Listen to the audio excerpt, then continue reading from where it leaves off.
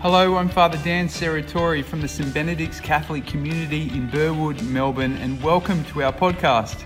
We hope you're blessed by this homily. May it enrich you and may it inspire you to embrace more fully the love, the life and the mission of Jesus. Enjoy. Back in the 70s, Pope Paul VI wrote an important document called Evangelii Nuntiandi. And in that document, he explores the stages in the process of someone being evangelized, of someone receiving the good news of Jesus. And one of the important points that he makes is that someone has only truly received the good news when they are motivated to share it with others.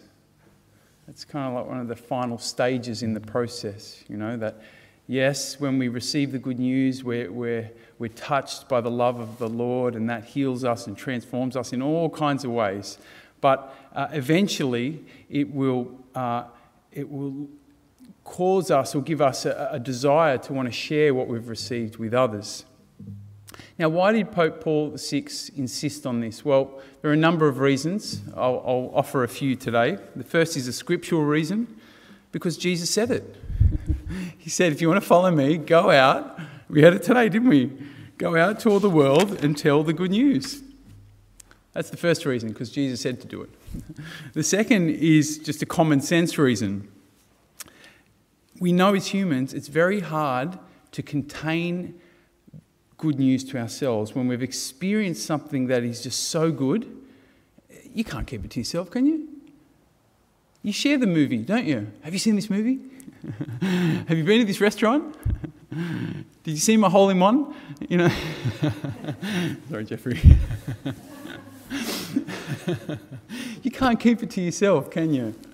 Common sense. The third reason why is a little more of a profound, we could say a spiritual reason, and that is when we receive the good news of Jesus, the good news of salvation, it changes us, doesn't it? Grace changes our hearts. The way that we know we're really receiving the grace of God, the message of salvation, is that we're becoming more like Jesus. We can't receive it and not be transformed by it. What we'll notice is that we have a greater desire to be with and care for others in their need. That was the heart of Jesus, wasn't it? But what we'll also notice is that we have a greater desire to show others the Father. We hear that coming out in the gospel today. Jesus says, when you go out to these people, first cure those in it who are sick, care for them, love them, and then tell them the kingdom of God is very near to you.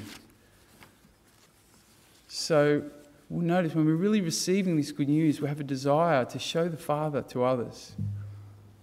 The fourth reason is a sacramental reason, and that is that we've been equipped for it. When you were baptised in the mission of Jesus, a threefold mission: to be a priest, to be a prophet, and to be a king. A priest, someone who offers sacrifice, who offers themselves and to the Lord, not just for themselves but for others. A prophet, someone who speaks the truth, speaks the word of God, who makes God present for others. And to be a king, you've been anointed through your baptism to be a king, to be a leader, like Jesus was a leader, a servant leader.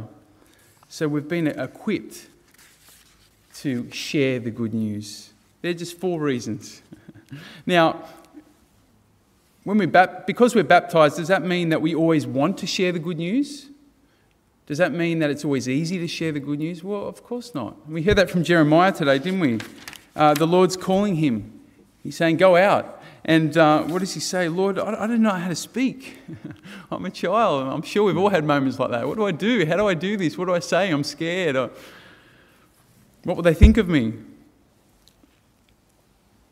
But the encouragement from the Lord is that he will always give us what we need to live out our purpose as his followers, to bring the good news to others. So the question for us, I suppose, in this day and age is, how do we do it?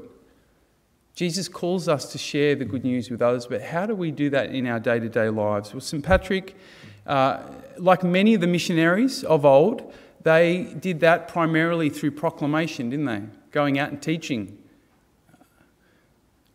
Something which priests can do a little easier, perhaps. We have more of a kind of a platform for that than everyday our lay faithful.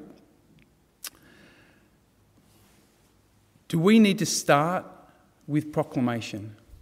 Is that the first thing we do to share the good news, by telling people about Jesus? Well, I'd suggest probably not. It's an important part of passing on faith to others. Paul VI makes that clear. We need to, at some point, tell people about Jesus. But I think more often than not, it's not the place we start. Today, as we reflect on this great missionary, I want to briefly share a simple and I think a very natural approach to being a missionary in our day today, now, and in and through our everyday lives. This is an approach I've come across recently, and we're going to unpack it more, but I'm just going to give you a little preview of it today. It's called, they use the acronym BLESS, right? And every letter of BLESS represents a different stage of this, this strategy for sharing our faith with others in our everyday lives. So B stands for beginning with prayer. So the first thing we do is we pray for those around us. Pray for your neighbour. Pray for your friends, your colleagues, your family.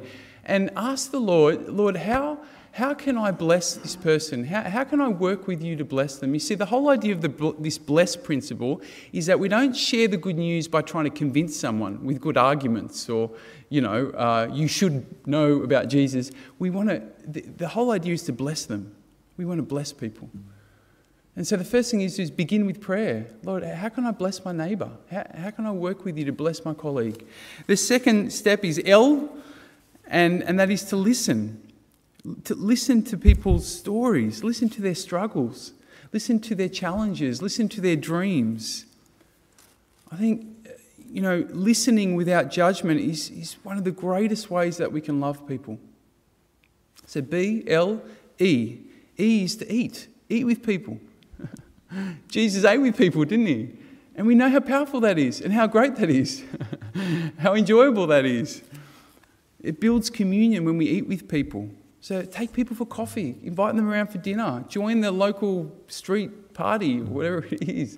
Eat with people. It's a great opportunity to build connection. E, S. S is for serve. As we get to know people, we'll understand how we can serve them. What are their needs? And when you work that out, do whatever that is. Serve them. Love them. Care for them. The final S in this acronym of BLESS is to share your story. This is where you start to talk about Jesus. Once you start to build relationship with them, once you start to serve them, once they start to trust you, then you can share how Jesus has transformed your life. And you don't have to share it all at once, but bite sizes. Whatever you feel is appropriate.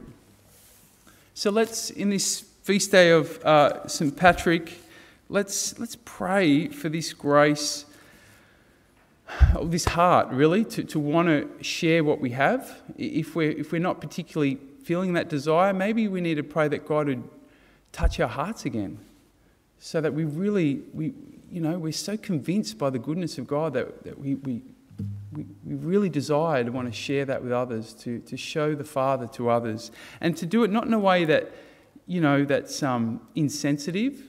We don't want to these kind of strong arguments and things like that, but through this whole idea of blessing people. Lord, I want to show others your face by blessing them. You can find reflection questions for this homily at stbenedicts.com.au/homily. Thanks for joining us today and have a great week.